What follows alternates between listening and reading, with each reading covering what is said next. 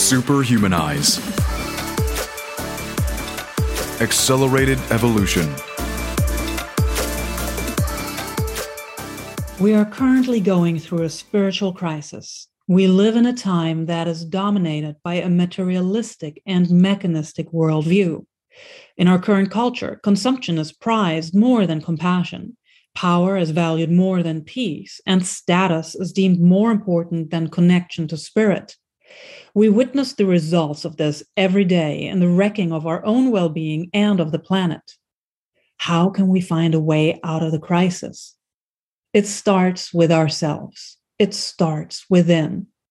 It starts with the examination of who we truly are and with the evolution of our hearts. And my guest today is a man who has dedicated his life to spiritual growth and healing. Rabbi Mordecai Finley is the co-founder of Orha Torah Synagogue in Los Angeles. He holds a doctorate in religion and social ethics. He's a historian, a philosopher, and a spiritual psychologist. He's also a United States Marine Corps veteran, the founder and former president of the Academy for Jewish Religion, and the world's only rabbi with a black belt in Jiu-Jitsu. His teachings are informed by his full and eclectic life and by the many schools and traditions he studied. Amongst them, the ancient wisdom of the Kabbalah, Stoicism, and Neoplatonism, the principles of Carl Gustav Jung, and a range of modern psychological schools of thought, such as William Glasser, Albert Ellis, and Byron Katie. Rabbi Finley's mission is to serve the greater good of all, sharing his wisdom about the truths about the human condition. And today, he generously shares this wisdom with us.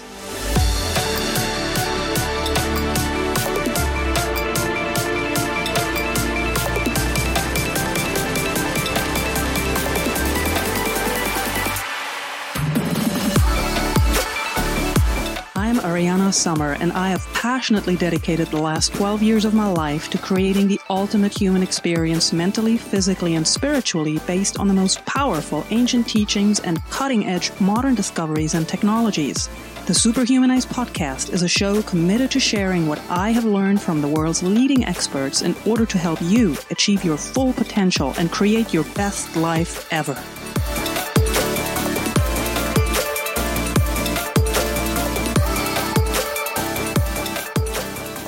Rabbi Finley, it is such a pleasure to have the opportunity to talk to you today. Thank you for being with us on the Superhumanize podcast.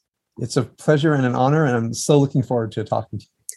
Since I know you are very much interested and educated in philosophy, I would like to start with the following quote of Socrates, or that has been attributed to Socrates by Plato. An unexamined life is not worth living. I'd like to delve into that, but I'd also like to give the cheeky writer Kurt Vonnegut a little bit of a voice in here. He actually said, Plato says that the unexamined life is not worth living, but what if the examined life turns out to be a clunker as well? Let's define the word life very briefly. Mm-hmm. So we're not discussing the biological life, the functional life.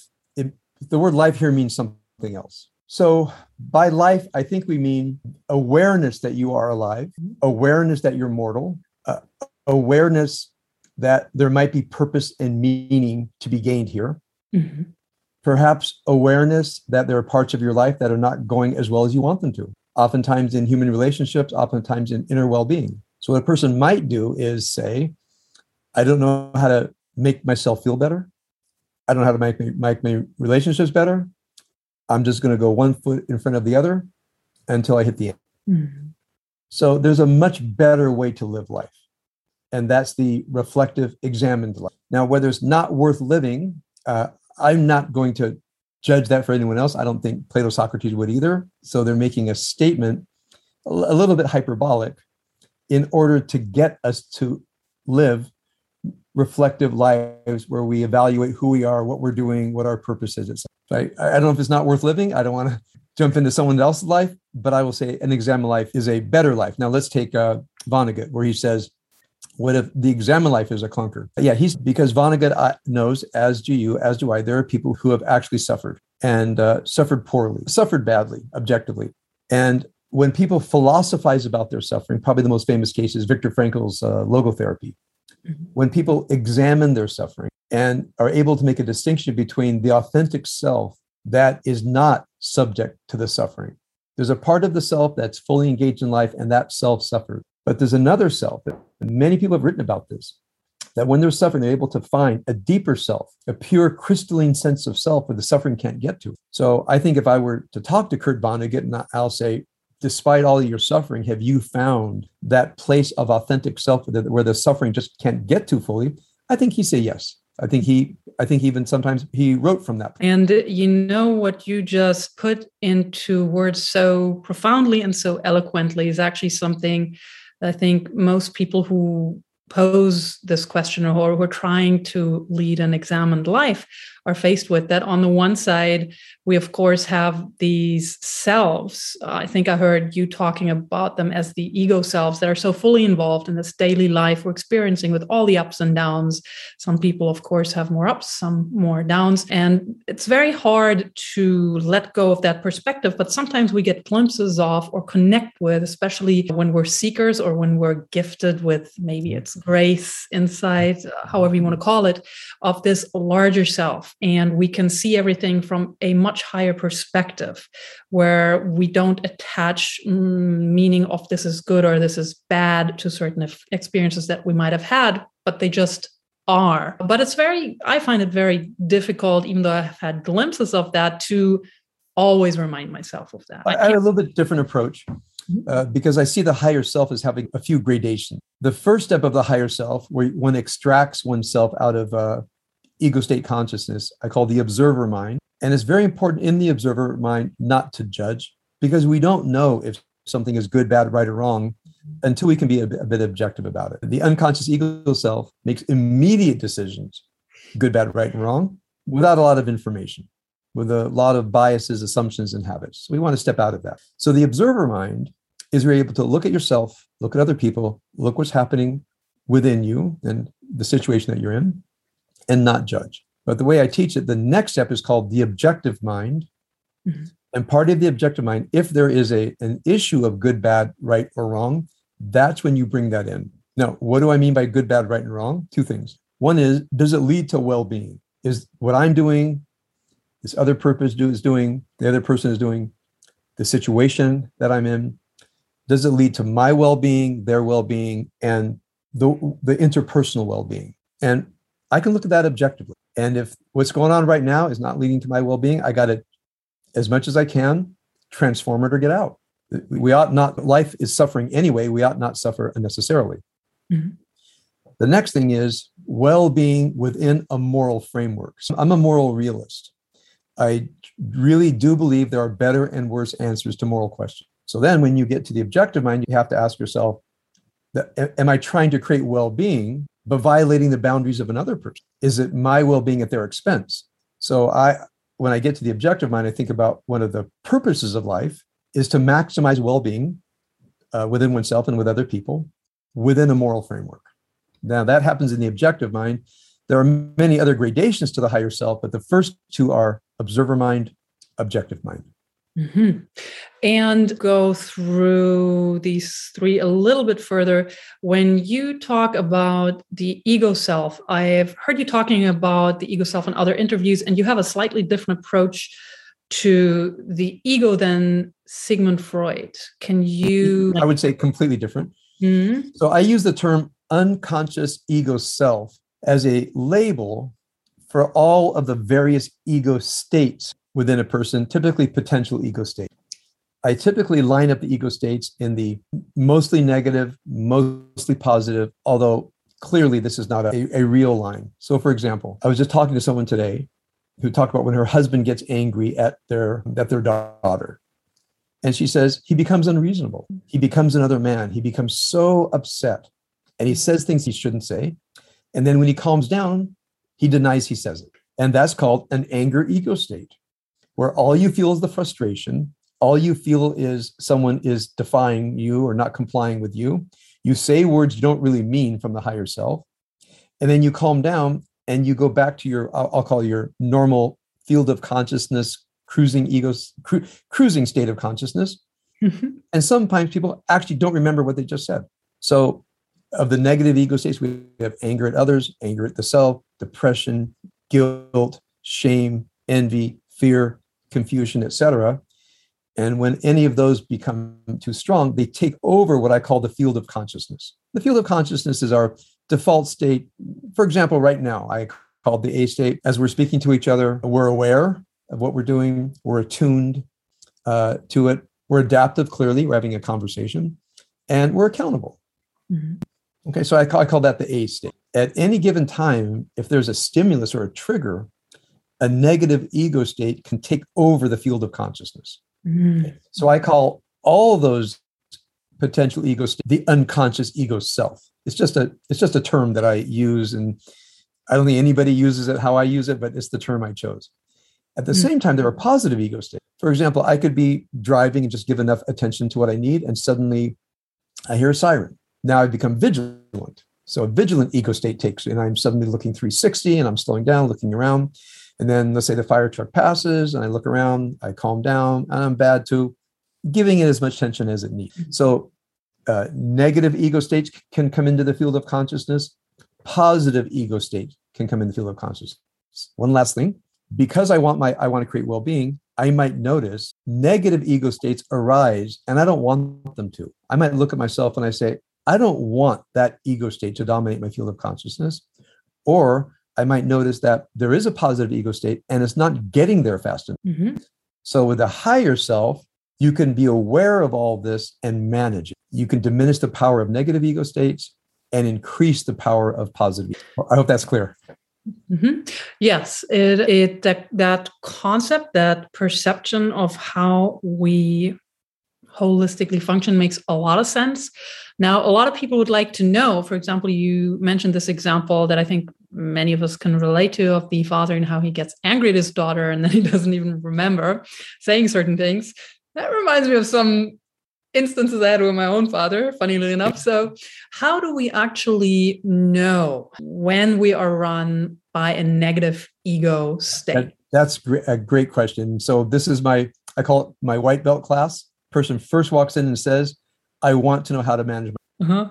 So the first is observer mind. After you're angry, as soon as you can, you calm down and look at what just happened. Mm-hmm. So I call this the police report or the bare bones chronology. Mm-hmm. What just happened? What was the trigger? What was the stimulus? What do I recall my saying? What I recall their saying, as much as one can, and then be accountable for one's anger. And I say, I'll give you the first piece of it. You can ask further if you would like to. Mm-hmm. What were the needs, expectations, entitlements, or demand that were frustrated that turned into anger, which is mostly an act of frustration, attempt to control, and be punitive? So if a person says, I want to work on anger, you have to take the pointer of consciousness away from what the other person did or didn't do, and on yourself and say, put them aside for a moment. What exactly was my need, expectation, entitlement, and demand right now that was frustrated? That would be the white belt step one. And there are many steps further that I think effectively and successfully can help a person manage their anger, assuming they have the will. Then my teaching can provide. Outstanding. And you offer what you call wisdom work. And what I found really fascinating when I researched you is that into your counseling practice, there's many different insights from many different schools and traditions that comprise what you offer to the world, and from philosophy to modern psychological teachings to teachers like, I think, Byron Katie, right? And yeah, sure. You have a background in object relations theorists, existential and humanist psychology. So can you let us know a little bit more about what your counseling methods are? How? Thank you. At some level, I see myself operating initially in what I would call the existentialist school, which is I don't arrive with a strong theory. There's a human being in front of me. I don't know what it means. I have to turn myself into beginner mind, completely open. Because if people arrive with a method, it's your mother, it's your father, it's trauma from childhood, they will end up proving their method. Yeah. So I will typically say to a person after the first couple of minutes, why are you calling me? What do you want to accomplish? And what I work on, this is the precision part when I teach virtue, rationality, wisdom, and depth. I try to quickly go, because we're typically not having a virtue problem right now. They're probably pretty well regulated while we're talking. So we're down to precision. So as people try to describe what's happening, I ask gentle questions so they are able to precisely articulate what the problem is. So here's something interesting. A person says, I don't know the meaning of my life. Mm-hmm. I sometimes say, can you tell me what triggered you to say that? Mm-hmm. Do you think this all the time when you wake up all day? Or what kinds of things happen where you say, I don't know the meaning of my life? Sometimes people say, that's a really good question. It happens here. See, now I have an insight. Sometimes I feel like I'm picking a lock. I have to go down and try to find exactly what it is. And then again, I don't have a theory because I want to see what's behind that door. So I want to explore the depths of another human being. I want to encourage them to share with me as honestly as possible. I'll try to put some precision on it. And then when I get a sense of what their suffering is due to, it's almost always some error in the realm of thoughts, feelings, emotions, etc. So I can sometimes now see it, and I can detect which ego state, negative ego state, is pulsating too strongly, and some skills in reducing that and bringing a positive ego state. That's one example. I mean, I use Kabbalah sometimes. Sometimes a person mentions a problem that fits right onto the Kabbalistic tree of life. Definitely the wisdom in Hinduism, Zen Buddhism are helpful. I don't bring religious faith in a lot, maybe some general religious terms, but only if it's a super good fit. The philosophic question, I think the core philosophic questions are, what is there and what ought I do? So when a person says, it's my family, I'm going to assume there's something called the family. There are other people. It's a system of needs, expectations, entitlements, and demands that is what creates a bond between human beings. Some actually realistic and some unrealistic. So when a person says family, I assume there actually is something called family. I want to find out what's happening and what one ought to do.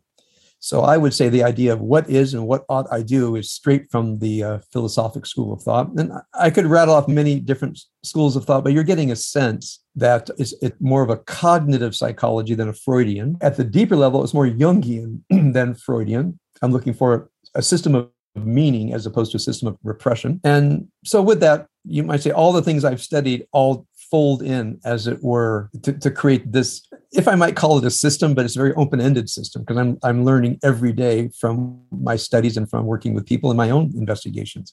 But I have a quasi-method system that I've decided to call wisdom work. Beautiful. I just love all the different wisdom and teachings and your own experience that flows into there. And it's I have not encountered that approach yet. I find it really very just beautiful and appealing. Thank you very much. Thank you. Yes. No, thank you. Many of us, we find ourselves in these kinds of, we have ups and downs in life, but some of us actually know right now, many of us, it feels like we find ourselves in these kind of endless cycles of anger. Just talk about anger, or just a general not feeling happy with life, disappointment. And how can we break through these cycles when we think this is all life has ever offered me? This is all how life is ever going to be? Yes, that's a great question. The first thing in my teaching, remember, I'm teaching on the procedural side, roughly virtue, rationality, wisdom, and depth. What does that mean? If a person is suffering, first I need to know, are they well regulated with other people, or do they have outbursts of anger? Mm-hmm. First thing we have to do is regulate, which means be virtuous people. That's the first step. If other people are dysregulated, for example, spouse, child, parent, one has to learn an inner virtue of how not to make it worse. So, for example, defensiveness makes it worse with an angry person. Mm-hmm. Defensiveness is natural, but it's like throwing gasoline on a fire. Yes, it is a liquid, but it's not the right liquid. Okay? So first I have to find out what's happening, and is there a question of virtue here, which means dysregulated behavior on your part or the other person's. Mm-hmm. So once that's clear, and oftentimes there is not regulation. Oftentimes I almost always find that someone is dysregulated. And the second thing I find is There are patterns of dysregulation. So down in the unconscious ego self, there are patterns that create rituals. So when a person says, I had an argument with my spouse, child, parent about this, I try to understand the structure of the argument, this verbal transaction. And then I ask, how often does this kind of transaction occur? Mm-hmm. And they say, well, about 20 years. So now if it happens more than 3 times, it's a ritual. Yeah. And so then I start to go into the symbolic world. What truth is being acted out in this ritual? And then I call it, Eric Berne calls this a game. They are describable. And then I have this term that I think I made up called busting up the game. Uh-huh.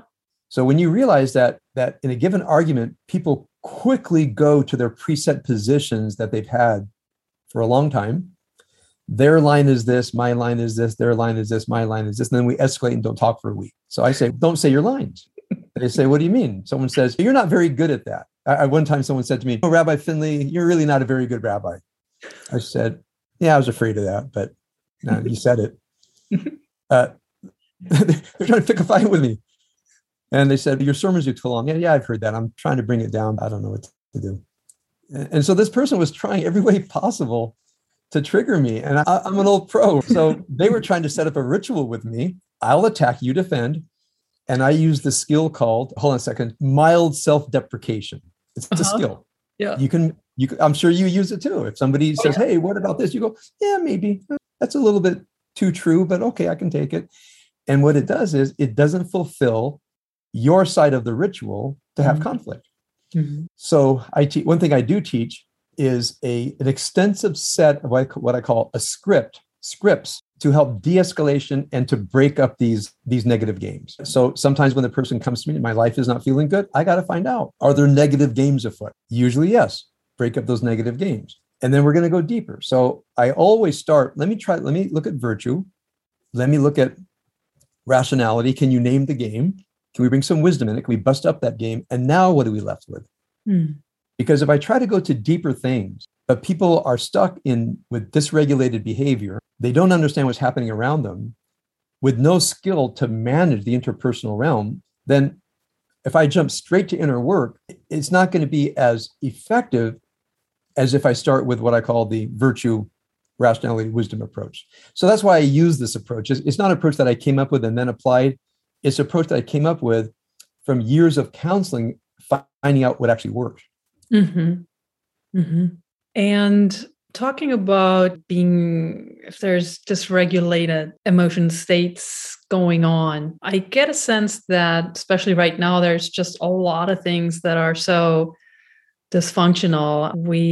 To throw in, just because I love that you're so steeped in philosophy, to throw in another philosophical quote, this time from the Roman Stoic philosopher Marcus Aurelius, who said nearly 2,000 years ago, now we all love ourselves more than other people, but care more about their opinion than our own. So even if these are friends, strangers, or enemies, and I feel like that what he stated is so applicable today in this age of social media, where we're exposed to each other's opinions and comments on pretty much a 24-hour basis. And the toll that it can take on our psyche and how it can affect us operating from shame or not feeling valuable, I think is very high. How can we free ourselves from...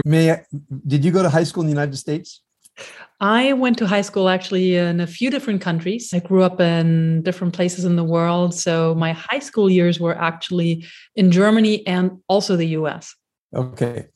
So negative social media is one way to define an American high school. Mm-hmm. So this is nothing new, meaning people gossiping, trying to get people's approval, not understanding who you are, why you're not socially successful, looking at someone else, asking why they're socially successful.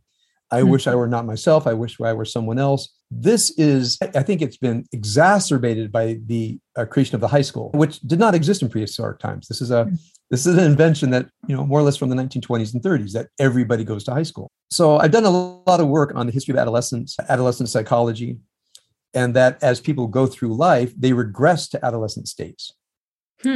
So the state of who am I liked? Am I good enough? in many ways, is an adolescent state. Also, the blaming.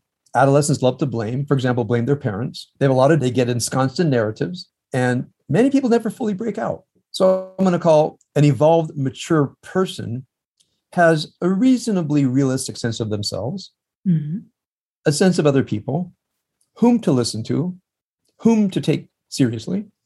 And that's part of it, you might say, an adult consciousness. So yeah, it might be worse, but I remember what high school was like. And I remember working this stuff, and the same skills you need to evolve into a mature, whole adult are the skills that are needed now. My wife and I've raised 4 children. We've worked on every one of this, certainly in our lives as public people.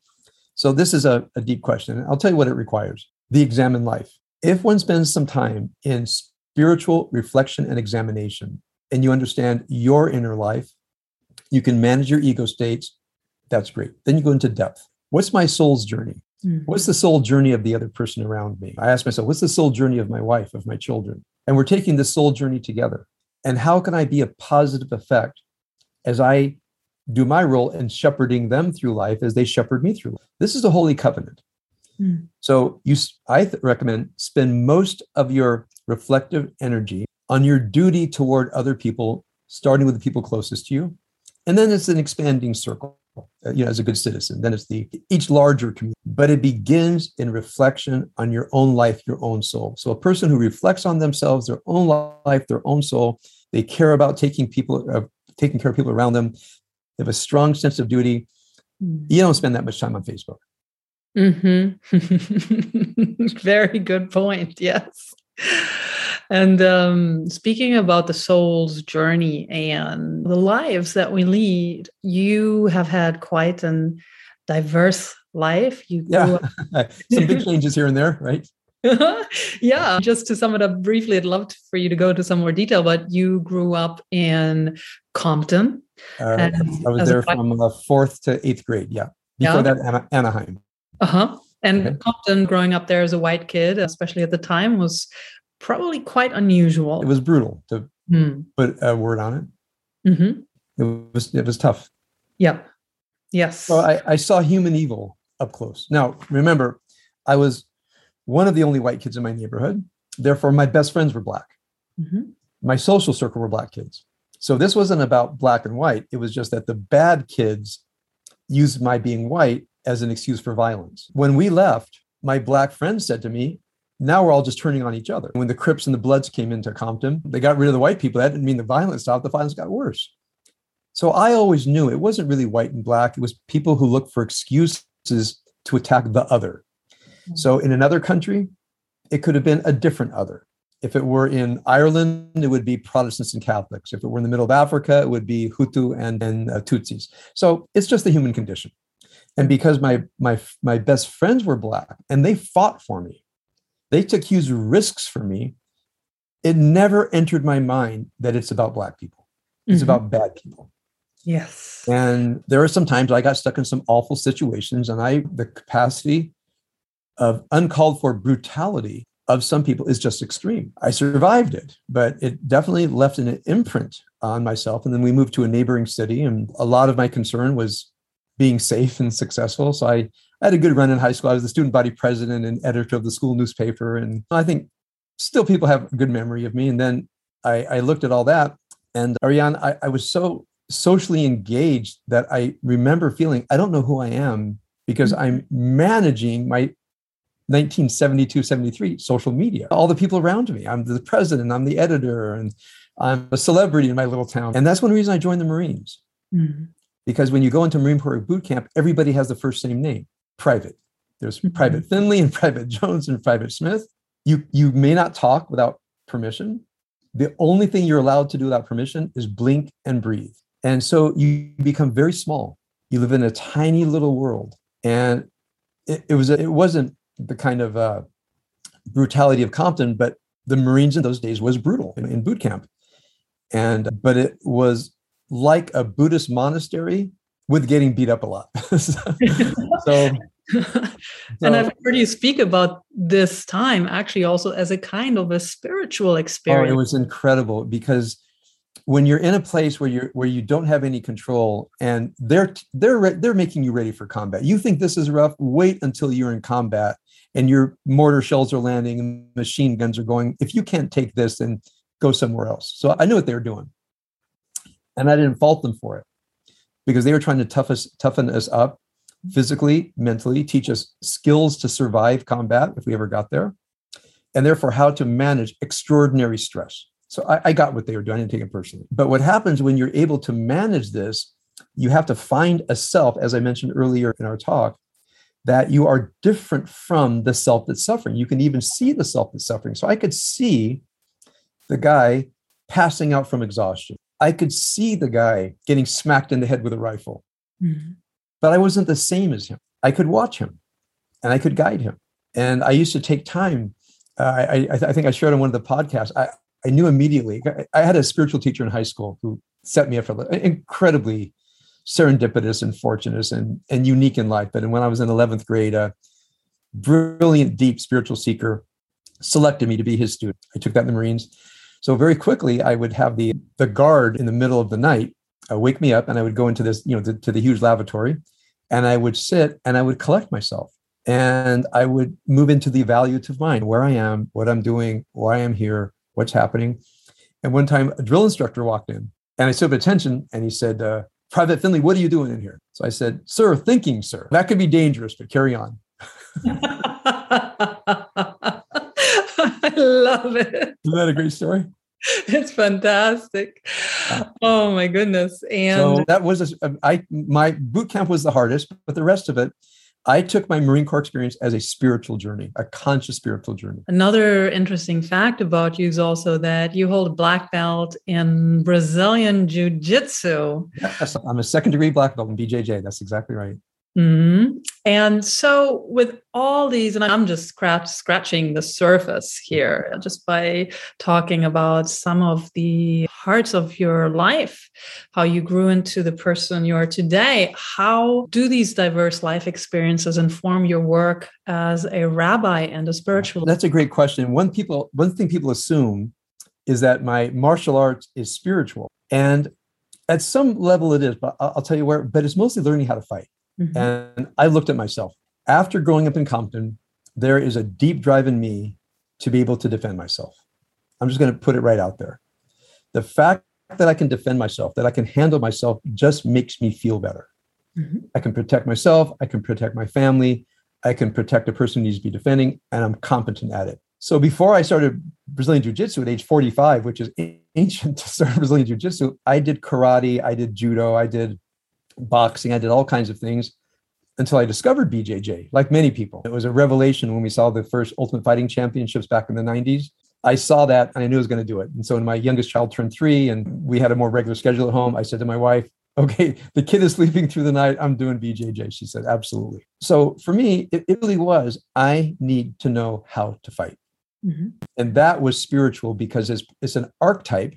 And according to Jung, you don't ignore archetypes. Mm-hmm. So there's an archetype in me of the warrior. Mm-hmm. So you can't say, well, I'm a rabbi. I can't be a rabbi and a warrior. I don't believe that.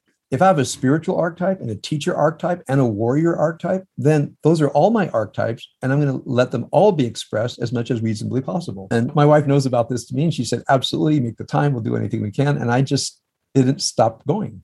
Mm. So what happens when you don't stop going? You end up with a black belt. And I love what you just expressed. It's not an either or. It's not you're either a rabbi or a warrior, speaking about archetypes. And we, especially in the Western world, we tend to be impregnated with a worldview that's black or white. Yeah, people think they have to be one thing or the other. And that's one thing I say to people is discover your archetypes and express them as much as is reasonably possible. And I think that's what one of my, I don't know how I got here, but there's many things that I've done. I've looked inside and I say, I want to do that. And I don't care if I do it poorly. So I do many things poorly, but I'm not embarrassed.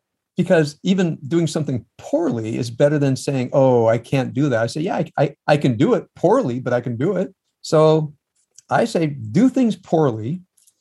And then the things that you have time for a matter, you might end up doing well. But it's very important what you're saying. We don't have to live in cookie cutter lives. We don't have to choose one way to be. We can look at our archetypal selves. We can look at our souls and say to the soul, I will help you realize your archetypes as much as reasonably possible. And I think our souls are very grateful when we allow our souls to express themselves into. Yes. And I think I personally sense that the repression of all the richness of our souls is one of the root causes why we see so much pain and suffering, depression, anxiety. A lot of these things I sense are just caused by us repressing what should be something that is our birthright, in a sense, to express all these beautiful facets, all these archetypes that our souls have. 100%. And this is where Jung is so important, because in Jung's breakaway from Freud basically says we suffer because we repress primal urges, and the superego bottles it so much down that we symptomize. And Jung says, yeah, there's some of that, but also we have drives toward meaning. This is where Jung, Viktor Frankl, the humanists, there's authentic drive toward meaning and drive toward joy and drive toward love and beauty. And they're not just sublimation. So one thing to do is do things that bring joy, encounter beauty consciously, make time for beauty. So the four main ones that I teach are love, justice, truth, and beauty, to reflect on them, to value them, to be thoughtful about them. I find this intrinsically meaningful to concern myself, for example, with love, justice, truth, and beauty, and depth. My approach to religion is it's a guide toward the soul. So we're back to the examined life. I agree with Jung. If one does not understand one's soul, does not understand the journey one's soul is on, one does not try to express this in life, there's a price to pay. Yeah, there's a huge price to pay. Yeah. And to circle back a little bit in the conversation, and just also so the audience can understand this beautiful thread, if we want to look at it in a linear fashion, that is your life. What was there a specific moment that inspired you to become a rabbi? I would say a few things. First of all, when my spiritual teacher selected me when I was in 11th grade, it was a kind of an odd experience. I took a science class and the teacher would say things. For example, we talked about the old notion of spontaneous generation, where they didn't know where things came from. So they would say, they just came into being. So he'd be teaching, and then he'd look at me and say, we don't know the origins of many things. And like drill his eyes at me. I don't know if that was the exact thing, but sometime where he'd be teaching the class, then he'd look at me and ask some question that had at least 5 levels, and he'd look right at me. I thought, I look around and say, what's happening? So I went to him after school one day, and I say, Mr. Bishop, sometimes I feel you ask questions and you're looking right at me. And he said, I was waiting for you to notice. And he described, I'm a secret spiritual teacher. And would you like to go on the spiritual journey with me? I said, yes. So every Wednesday after school, I'd go to him, and he took me into the life of spirit. And it became a fundamental of my life, to see myself as an embodied spirit, to see other people this way. There was a conflict because I was also a teenager in California, but this was very real. And one reason I went into Marines, it was in order to live in faith with the life of spirit. I realized I was just, I was too fragmented. This is a story I often tell about one of the moments when, so they're marching us down the beach, and then we're running in step, and we're exhausted, and people start to faint because you can't keep in step, and they're yelling and they're hitting people and throwing people. And finally, the entire platoon of 80 guys is just strewn on the beach. And he looks at us and he mentions one of the greatest moments in Marine Corps lore, which is the Battle of the Chosin Reservoir, where the 1st Marine Division was surrounded by, I think, about 100,000 Chinese and fought a fighting retreat. And our lore is we fought a fighting retreat. We didn't run. We carried our dead out with us. We orderly fought one of the hardest things to do, which is numerous opponent in retreat, and carry the dead out with you. So he looks at us and says, you sissies would have left the dead. And we stood up as one person. The exhaustion was gone, and we were Marines again. And I remember thinking to myself, what did he just do? He reminded us who we are by telling a story. And I just said, wow, that's the power of stories. That's the power of identity. He changed our physical sense of self with a story and a deep identity. And I'm thinking to myself, this is what religion is supposed to do. It just doesn't do it. I remember at that moment, I want to do that. I want to tell stories and help people remember who they are as a way to change their behavior. I just remember locking that. So I can tell you several more. We don't have enough time, but that was a moment I remember to this very day as a transformational moment in my reflective life, that the power of the story and the power of regaining your deepest identity. The power of the story, because it touches our spirits, reconnects us to spirit also. It touches something so deep inside of us. And I really feel like we're currently going through a global spiritual crisis. We live in a time that's dominated by a very materialistic and mechanistic worldview. And oftentimes it looks like compassion is prized more than compassion, and status is deemed much more important than connection to spirit. What do you feel is the role of spirituality today, and how can it help us find solution for some of the biggest crises we're witnessing globally, whether it's the environment, whether it's wars, divisiveness within societies? When a person is suffering, and look, the loneliness is real, and the terrible side effects of COVID and side effects, it's real. And our synagogue, we weren't able to afford to keep our building. This has been devastating for us. Okay, so now I ask myself, what about the rabbis who lost their buildings in Poland in 1939, 1940? And they lost them to the Nazis. And their congregants were put in barns, and the barns were lit on fire, and everybody burned to death. I'm not going through that. This is an economic turnaround. Yeah, it's painful, but it's not that. So when people say to me that things are horrible, I say 1942 was a bad year. Just learn your history. Look where the Imperial Japanese were doing, what they were doing to the Chinese, which was unspeakable brutality that most people don't know about. Look what the Nazis were doing in Poland, Ukraine, when they came into Russia. Look what Stalin had already done to his people. Look what Mao had already done to his people. In the United States, I say 1862 was a bad year. It looked like the Confederacy might win. So whenever people say this is really bad, I say, compared to what? Compared to what? My mother lived through the Blitz in London. I said, okay, you're alone in your house with all your devices and streaming Netflix, or do you want to be in London during the Blitz? Okay. And by the way, I know a lot about history of Germany. When the Russians came into Germany, there was a genocide of Germans. When the Russians, I'm sorry about that. When the Russians came through, invaded through the East, they were atrocious to German civilians. So I know enough world history that whenever I start to feel something, I put everything in perspective. And so when another person tells me how suffering there are, how much they're suffering, I say, tell me about your parents. Tell me about your grandparents. Who are your people? All of us are descended from tough people, but we have to be reminded that we have the genetic disposition to resilience that we've never really had to learn and master, but our grandparents and great-grandparents did. I'm sure if you took the time to tell about your parents and your grandparents and great-grandparents, there's some tough people back there. And so part of it is just putting things in perspective, understanding you have the genetic disposition to resilience, and decide to be resilient. So, when people say, what's the secret of life? I say, start with duty, find bliss, be resilient when you can't find bliss, and know that everything matters. And sometimes this is my method: do your duty, find bliss, be resilient when you can't find bliss, and know that everything matters. And I think resilience is achievable, but we have to decide to be resilient. I hope that answers your question, because it's not easy out there, but I know we can do it. I share your optimism as well from the bottom of my heart. And I have one more question for you, Rabbi Finley. What do you pray for? You're talking to someone whose deepest spiritual convictions is that of a Kabbalist. So it's an unusual theology that doesn't have a sense of where man proposes, God disposes, I pray, God says yes or no. It's just not in my spiritual understanding.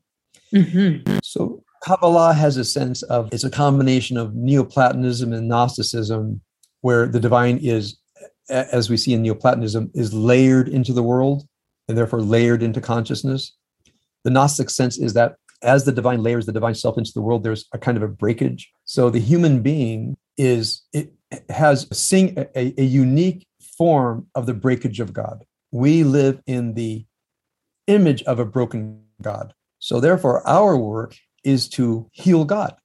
It sounds so strange to people, When they say, I prayed to God to heal me, I say, as a Kabbalist, I'm trying to heal God. Mm-hmm. Okay, so this is a profoundly humanistic concept. Yeah. It's not about me. Uh-huh. It's about healing God. And as I work on healing God, I can bring healing to myself and healing to other people. So I pray to be worthy of this mission, of this duty. I pray that I am a person who can bring healing to the divine, healing to others, and ultimately healing to myself. My prayer is for my being able to do my duty. That is a fascinating concept. I sometimes when I say to people, there's nothing wrong with you. Your breakage is one of the images of the broken divine. And when you find your brokenness, you haven't found what's wrong with you. You found your life's work. Mm-hmm. So now that you know where the breakage is, get to work and do your duty. Find bliss when possible. Be resilient. Everything matters. That's a beautiful message, and one that also gives a lot of hope, because there's so many people who think they're broken and that they're at fault, and which of course again is a cause for great suffering again. Well, they are broken, but it's holy brokenness. There's nothing wrong with you. When you discover your brokenness, you say, now I understand what my duty is. You haven't found what's wrong. You found your road. You found your purpose. So a person says, I'm not a good parent. I get frustrated all the time. I have anger issues. There's a part of the divine that's broken that in the human condition, let's say manifests as anger, depression, whatever. I say, okay, now you found your particular slice of the divine brokenness. Okay, now we understand what your work is. Now let's get to work. So that's where I don't teach these flaws. I call them divine fractures. I love that. When people say, I work at a 12-step rehab center, and they say, I look for my character defects. Mm-hmm. And I say, sorry, I just don't like that word. I much prefer, I'm looking for the breakage in me that is a reflection of the divine breakage. And I want to get to work on healing the breakage. So this is where you may notice, I'm a little bit pedantic about using language that fits my spiritual system. So what do I pray to God? I guess the power, courage, and wisdom to do my duty. And I love your emphasis on language has power.